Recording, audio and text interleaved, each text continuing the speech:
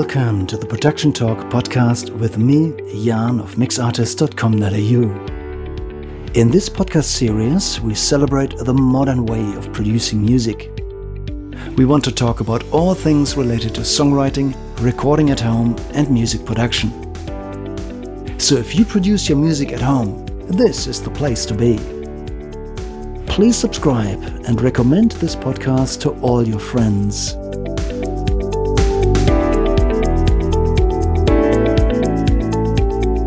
This is the Production Talk podcast, episode 22. Hello and welcome back to the next episode of the Production Talk podcast. It's amazing to have you on board again. Thank you for tuning in.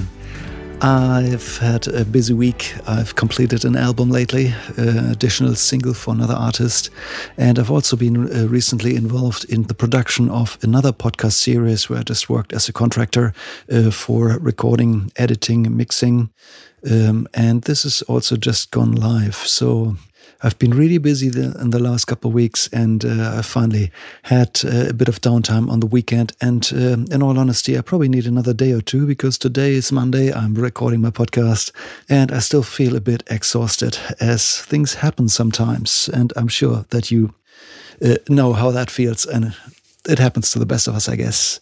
So, but let me just steer back straight to the subject. Let's talk about music production, and a subject that we put on the back burner some time ago is mastering. We touched it every once in a while, but we've never gotten into more detail. So today I would like to take the opportunity to answer a question that was posted online a couple of weeks ago.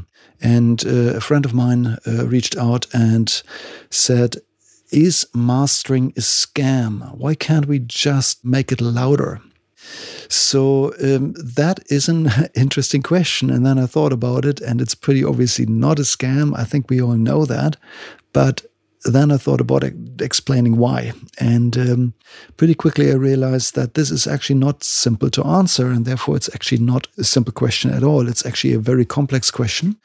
And I'll try my very best today to answer this question as good as I can. And I'll remind myself not to venture off into too much technical detail. I hope you can forgive me if I do. So the first part, is mastering a scam? No, absolutely not. Mastering is an art form, also a highly technical job that has been around for many decades and has changed a lot over the decades. It's not snake oil. There is a lot of scientific and technical thinking to it, but in the end it all comes down to how it sounds and how we perceive things and how we feel things. And therefore I would say mastering is one of the most mysterious elements of music production. That's definitely true. At the same time, it's also the job that is reserved for the most skilled, most senior engineers. So if I had to draw a typical career of a mastering engineer, they often started as, let's say, as a recording engineer earlier on in their life. And it's not uncommon that they then had about 10 years of experience until they moved on to become only mixdown engineer and invested another 10 years into their career in this field, and eventually then sort of graduated into the mastering world. Mastering definitely is not the kind of job that engineers start directly from audio school or start their career that way. That's usually not the case because it just takes so much experience. So what I should really point out here is that the question as it was asked suggests that all mastering engineers do is make things louder. And that's definitely not the case. If it was that easy, then look, anybody could do it. But it definitely is not, because the way they make it louder is very well aligned with how musicians and listeners like music. And for that, there is no measurable scale for that. There's no button that you could press that would do this straight away. Effectively, what they do is they make it more likable, more lovable, and as a side effect, it also gets louder. So I would say that if you look at the most experienced engineers, mastering engineers, they often don't really approach a song with the attempt of, okay, now I dedicate time to make it louder. That's not really on their mind. They try to make it better. They try to make it more detailed, more musical. They look at the tonal balance. They look at making it sound as good as possible on as many different playback systems as possible so that it translates well from big speakers to PAs, to headphones, to laptop speakers, and that the essence of the song, the lovable elements, still come through. And I would say that as along the way, the loudness of the music will increase as well. But it's literally not as simple as turning a volume pot up, unfortunately, because we are basically at the edge of clipping with most music today. And if we just turn things up and things would start to clip, well, that's not what we want. That's definitely not the right thing to do, and that would make things a lot worse. So if the question is, can't we just turn it up and make it louder? Actually, in all honesty, often the answer is simply no, because technically we can't when mix files have maxed out the digital domain. Or the digital scale, I should say. And this is probably something that needs a bit more explaining. So in a previous episode, we already touched on bit depth and sample rate, but depth is what we really need to focus on here. So what that means is that the volume or amplitude of an audio signal, a mix or an individual recording, doesn't matter for in this context here, but they all have a finite number range to express the amplitude. And this number range is rather large. So if you recorded, let's say, something at 16-bit, you would have about 65,000 and a few volume steps to express how loud and quiet something gets. That sounds like a big number, but actually it's definitely needed. I would say that in some situations we need better than this, and that's why I also recommend to record in 24-bit. 24-bit would then allow for a resolution of about 16,777,000 and a few more individual volume steps, which is a ridiculously large number, and it sounds like that's absolutely unnecessary, but in all honesty, it actually is, and there is an audible difference by having that. So just to quickly shine some light on the math behind it, we talk about 24-bit. Each bit can have the position 1 or 0. And we have 24 of those, and that gives us a number range or a range of possibilities of 2 to the power of 24, and hence 60,777,000 and a few. Good. Okay, so now that we've spoken about this, basically what happens if you just turn things up is we reach the clipping point, and the clipping point is when we run out of numbers. In other words, the range from quiet to loud in our song literally has used up all of those 16 million resolution steps, and we try to make it louder and it has no more place to go. In other words, we've used up all the numbers, and the volume is, if you still try to increase the volume, it just doesn't get any louder. We reach the maximum, and for every sample it now repeats the same maximum, and that manifests itself in a click, or clip as we call it. So if you record your own music at home, I'm sure you know how it sounds. It has happened to everybody, I'm sure, that we just turned something up and it clipped, so we had to turn it back down. So nobody likes the sound of clipping, and that's the real problem here. Why can't they just make my master louder?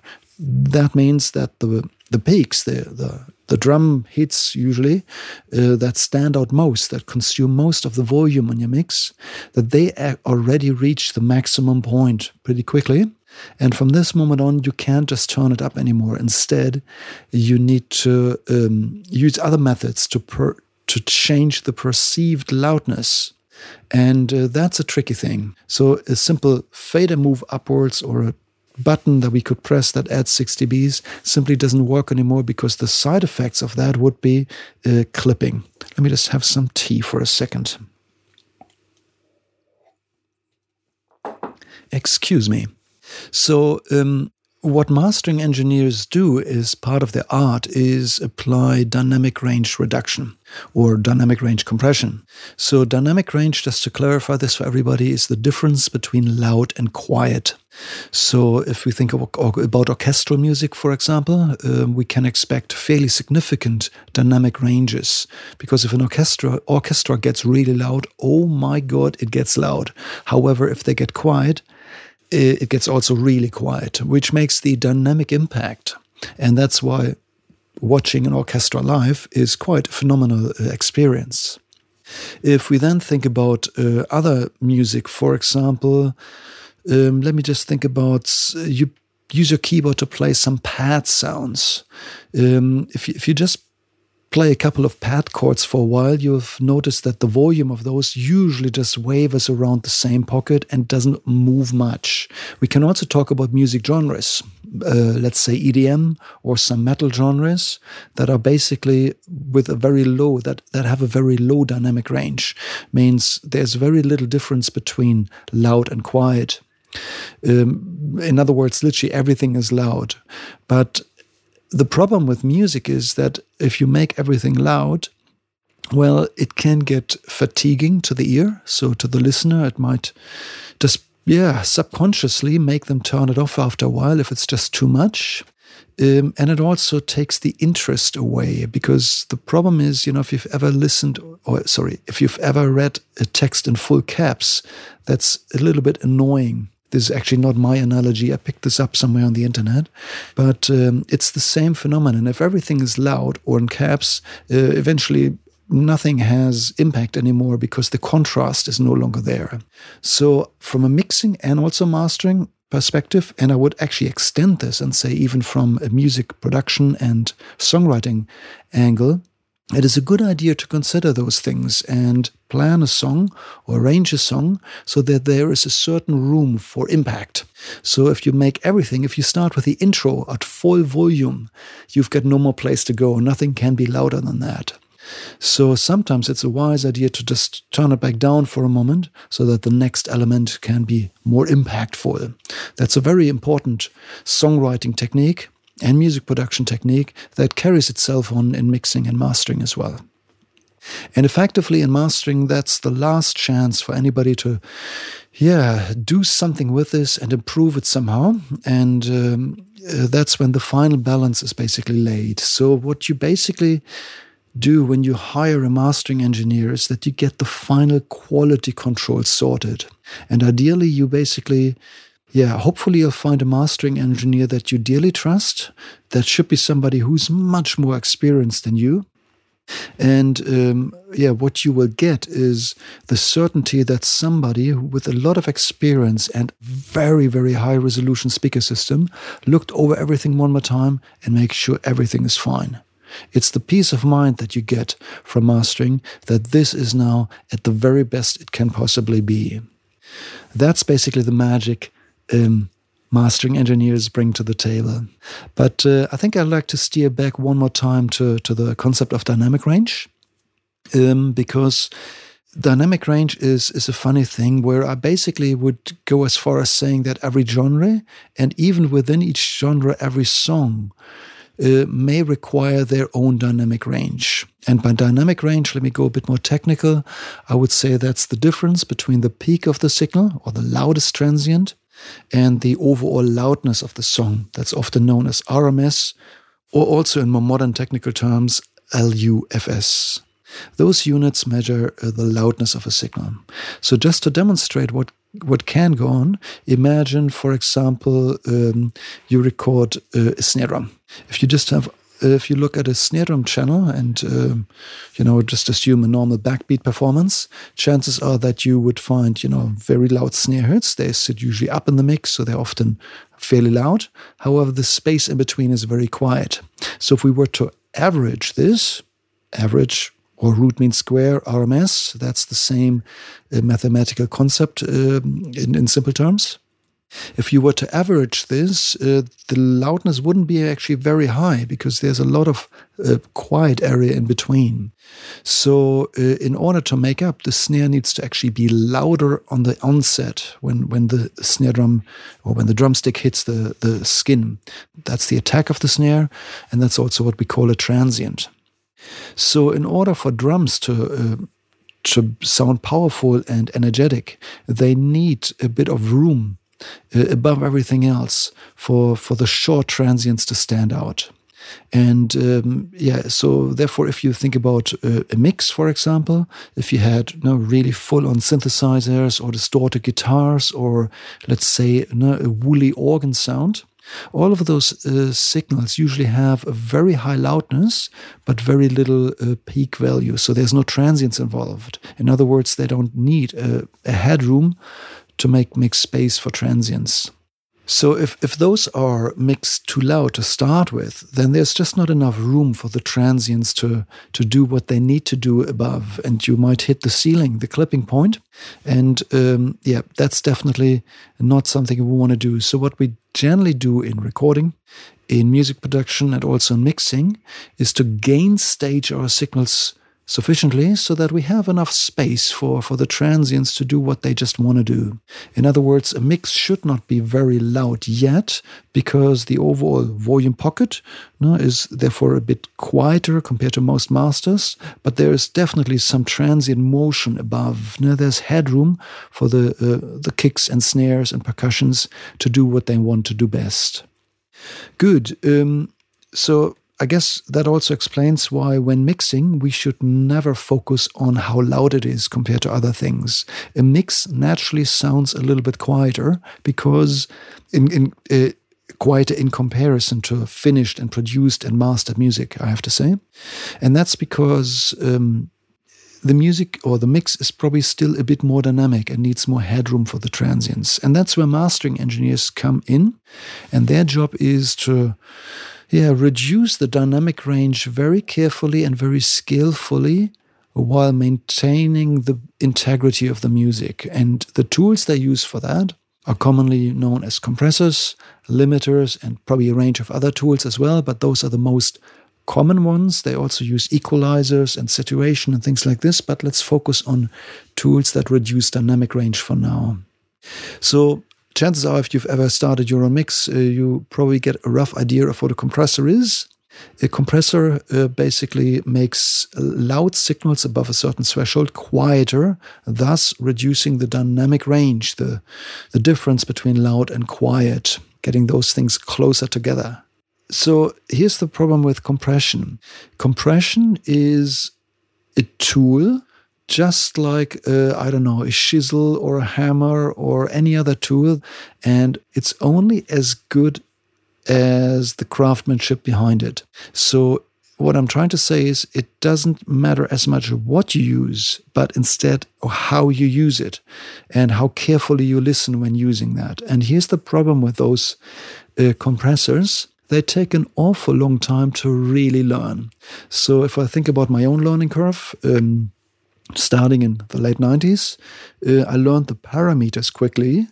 That it wasn't too hard to wrap my head around it. And I also started to use them in mixes. But if I listen to those mixes today, I have to admit that I didn't fully understand what I was doing. Nowadays, I see all the mistakes I did back then, where I, for example, had an attack time too short on a snare drum, and things that I would definitely do a lot more carefully these days. So I guess that's probably also my sense of taste.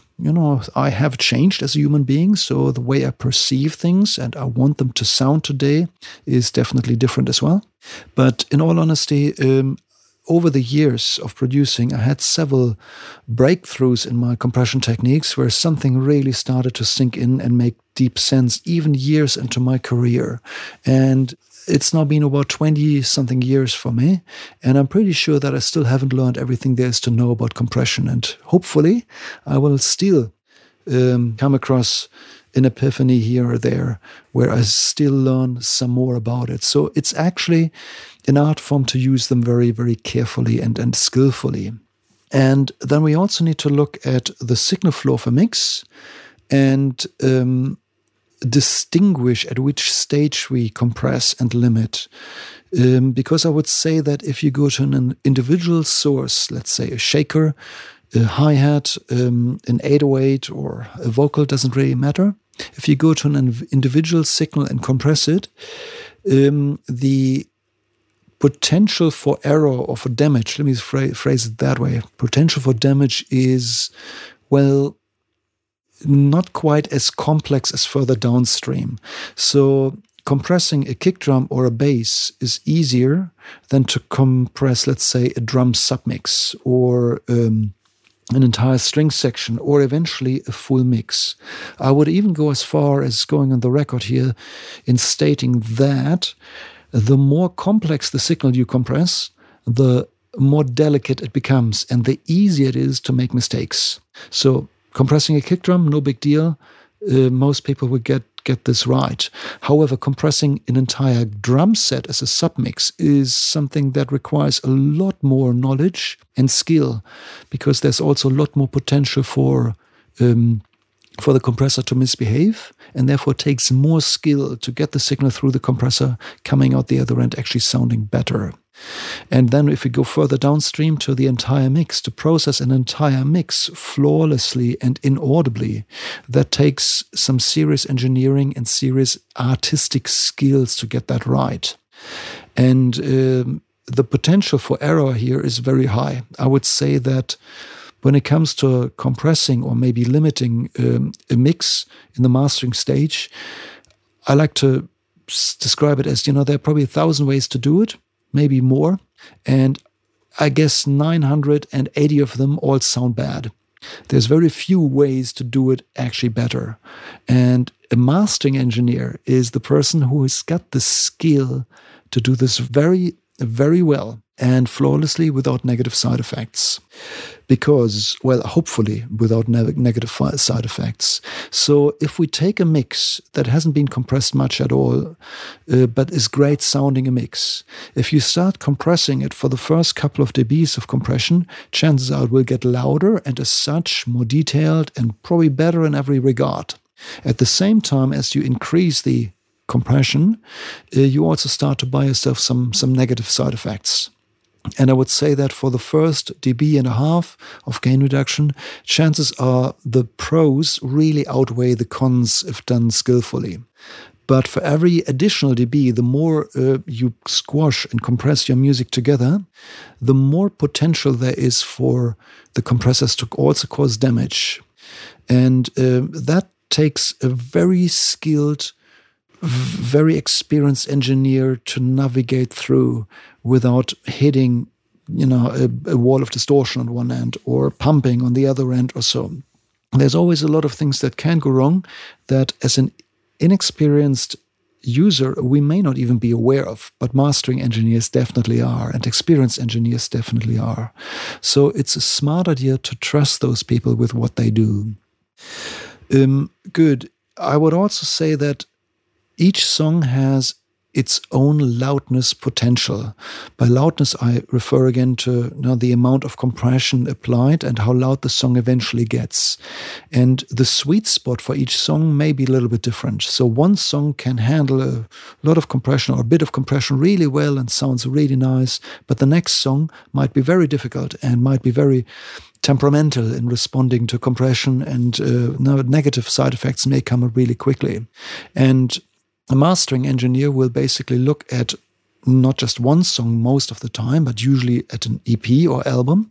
A little note for all the listeners: if you want to release your music as an EP or album, give all the songs at the same time to the mastering engineer and let him know.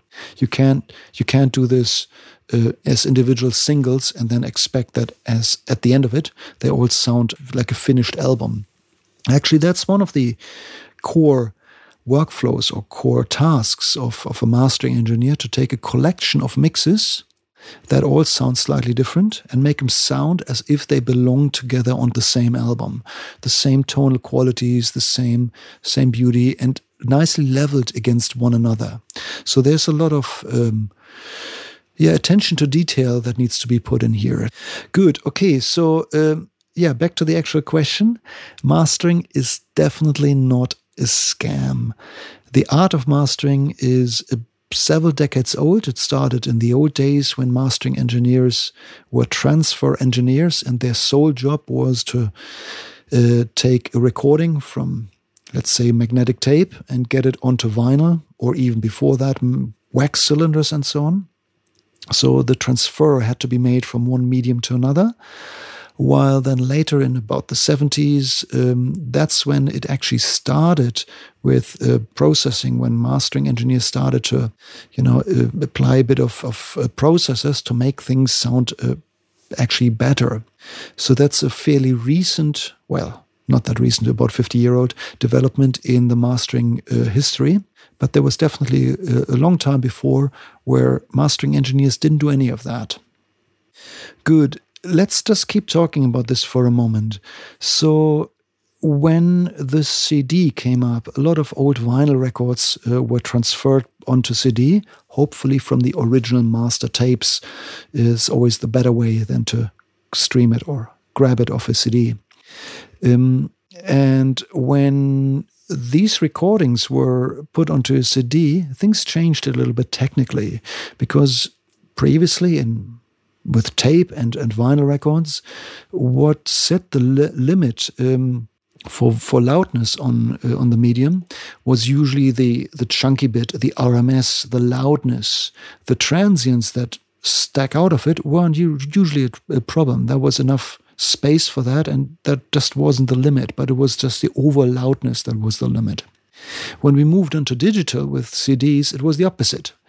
So CDs sounded equally good, so to speak, almost across the entire dynamic range until you hit the clipping point. And that's when it immediately turned sour and distorted.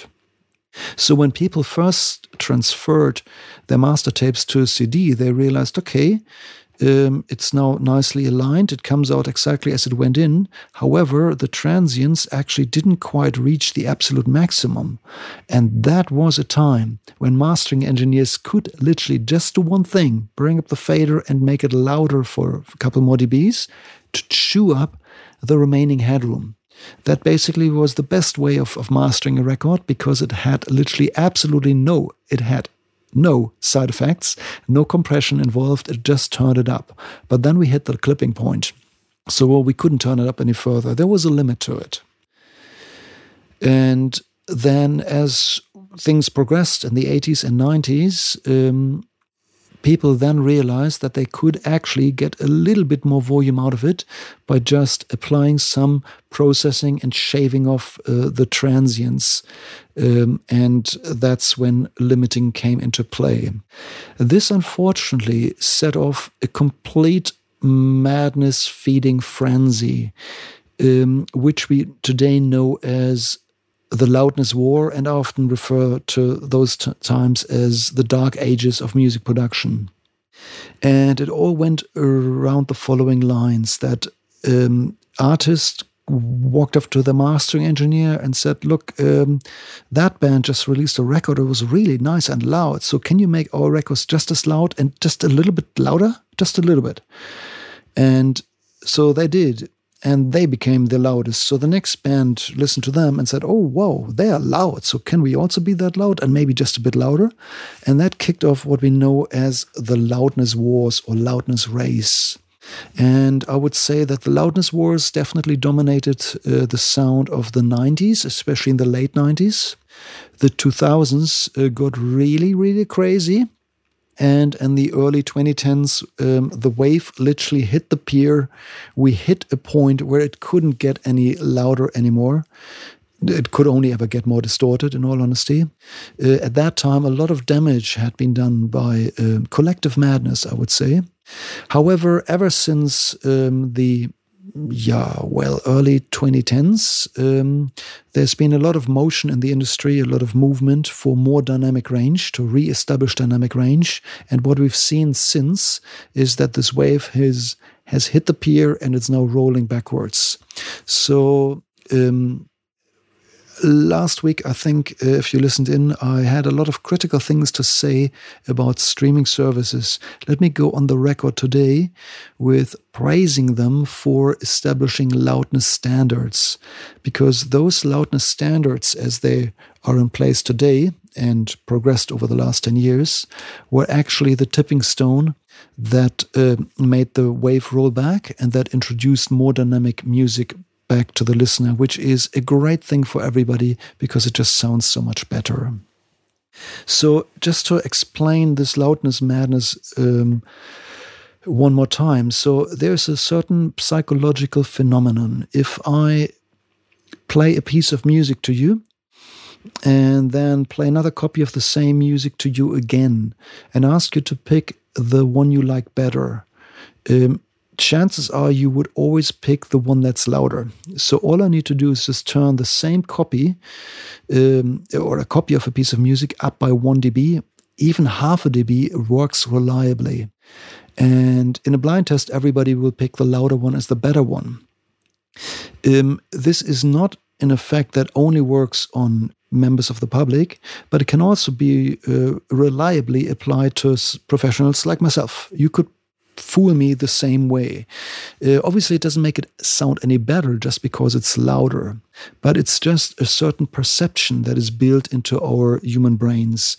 So, as a general rule, as you produce, if you compare two pieces, two different guitar amps, two different microphones, whatever, two different synthesizers, never jump to conclusion until you first balance out volume differences. That way you make better decisions, actually based on sound quality, not loudness.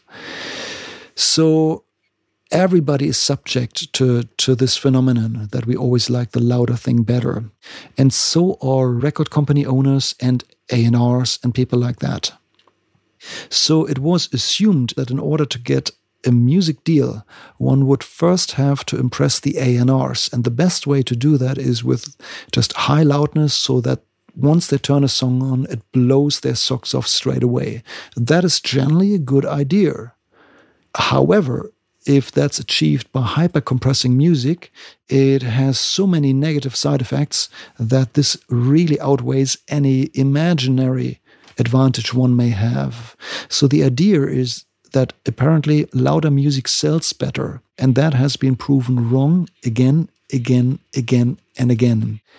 Because what everybody here in the equation so far completely ignored is that you as the listener at home, you've got a volume dial. Maybe the buttons on your iPhone, whatever this may be, but you can control volume. And if something comes on that you like and it's too quiet, chances are you're going to turn it up. And if something else comes on that is too loud and you don't like it, chances are you'll just naturally turn it down. So everybody who tortured music with hypercompression during the loudness wars always assumed that this volume increase now carries through to the listener, but they will just turn it down if they don't like it.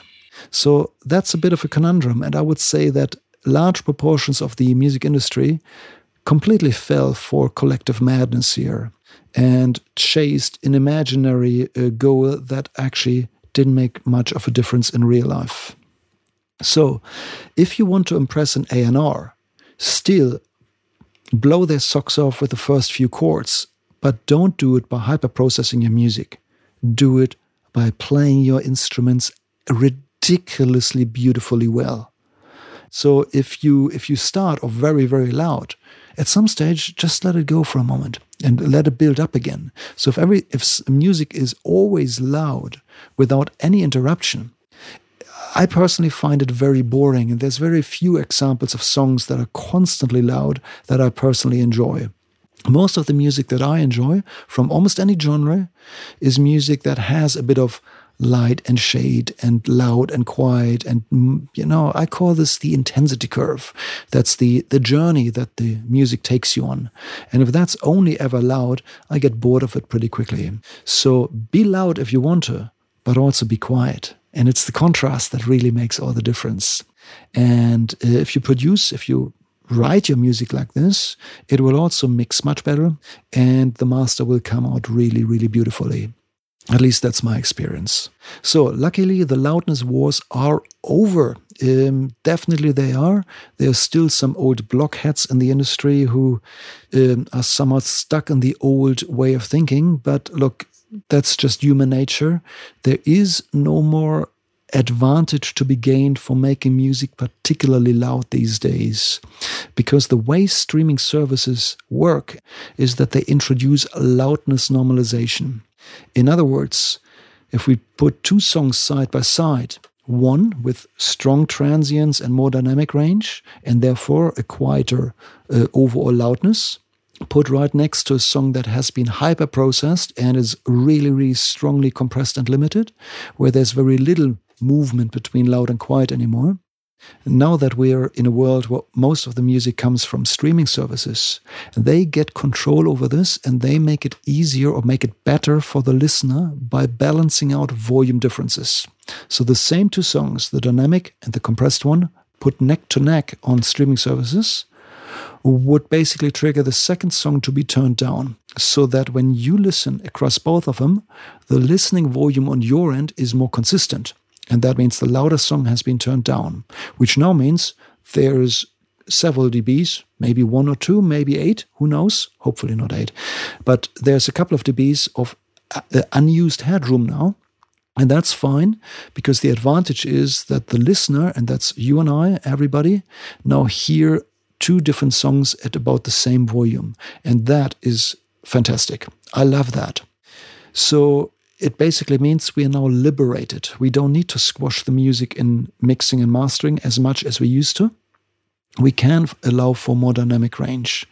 And if we want to, if we, let's say, produce a black metal song or an EDM banger or something like this, we can aesthetically go for high compression rates, and that's perfectly fine. But just be aware it will be turned down. So if you do this, go for it. But do it for the right reasons. Don't do it to achieve loudness. Do it for tonal reasons. Make the music glue together better. And that's I believe how compression should be used these days. So loudness normalization has received a little bit of criticism in the past, especially from the people who became very good at hyper-compressing mixes and masters, overcooking them, in my opinion. Those were the people who were a little bit disgruntled, because now once the volume was turned down, well, the loudness advantage vanished, but all the negative side effects that came with hypercompression, they remain. They always remain. And that's a problem that I have with many, many masters and mixes coming out of the 2010s. There's exceptions, of course, but, Metallica have received some fame over their entire fan base, criticizing them for their sound based around too high a loudness. There's one example where it really backfired on them. So rest assured that today, all you need to do is to produce your music so that it sounds good and has a little bit of headroom. And if you give it to a good mastering engineer, they will sort it out from there and probably just do whatever is right by the piece of music, hopefully. And once it's then played back on streaming services, it will just integrate beautifully. I even find that songs that are produced more dynamically even perform better. They sound better after loudness normalization, while the hyper-compressed sausages, as some people call them, often start to sound a little bit weak, wimpy, and soft, or quite often distorted. So less pleasing. So the punchier songs are often the more dynamic ones, in my personal opinion. Good. I know that there's still a little bit of controversy about it, so some people may now strongly disagree. If you want to take this argument to my doorstep, you are absolutely welcome. I would love to talk to you about that in a nice manner, of course. You can find me on Facebook. It's the Production Talk podcast community. It's the official Facebook group. Please click there and I'll let you in, and then we have a discussion there. If you think that I missed something, if you think that there's something more to say, I would love to hear from you about the subject of mastering. So how do you find a good mastering engineer? What are the pros and cons here? How do you work out who to work with? So here's my idea. Instead of giving your album to one mastering engineer and hope for the best, because there are rotten apples around, like in any other industry, people who do not live up to their promises. Instead, look at the most influential records of your genre. Who are your heroes? Check their records and read the credits and check out which mastering houses they were using. Why don't you reach out to those people and ask for a quote? And if you're not sure which way to go, another thing you can do is just decide for one song first and invest a little bit of money by giving the same song to, let's say, 2 or maybe even 3 different mastering engineers and see what you get back. And then listen to them purely on an emotional level, meaning balance out any volume differences, put them into a blind test ideally so you don't know which one is playing, and just judge by your heart which song makes you happiest. And that's the mastering engineer for you, I reckon. But just before I finish, let me just add one last can of worms. It's the can of worms of automated mastering services. You may have heard that there's quite a few different services around that allow you to upload a mix and seconds later you get a master back. Let me be perfectly clear, this master has not been done by a human. Instead, it has been done by an algorithm. So it was uploaded, sort of scanned for, whatever content there may be, and then automatically something has been applied and is then returned to you. I definitely believe that the algorithms are getting better every day. And at some stage, this may lead to good sounding masters. So far, and I like to go on the record here, it's almost 2022, I have tried quite a few and not one of them was up to my expectations. Every single time I feel that I could do a better job mastering it, and I'm not even considering myself a mastering engineer. I call myself a mix engineer because mastering is not my day-to-day profession, but still I feel like I can outmaster every single one of them if I wanted to. So now think about what a specialized mastering engineer can do for your music. Somebody who does nothing else but mastering day in and day out, and who's very experienced. So, on this note, be careful with those automated mastering services. For a demo, it might be fine, but for a release, for an official release, just consider that whatever you release there is there to stay forever. And I've listened to a lot of music on streaming platforms where huge mistakes were made and in the production, mixing and mastering. And that's always sad because, that's now something that people have to live with forever, unless they, of course, pull it. But I think, if you release your music, put it in the right hands, find yourself a mastering engineer that you can trust, and then work with them.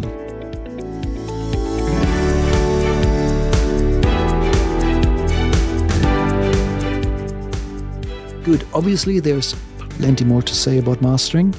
I barely touched the surface.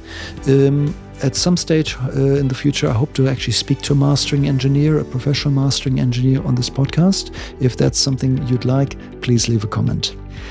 All of our episodes also have additional information in the show notes, like the link to the Facebook group, of course, and additional information on mastering, as well as a couple of mastering engineers that I have worked with and whom I recommend. It's all in the show notes, so just make sure at the end of the episode to just scroll down and have a quick look over there. Thank you for being on board today. I'll see you again for another episode of the Production Talk podcast next week. Take care, everybody. Have a great week. Bye for now.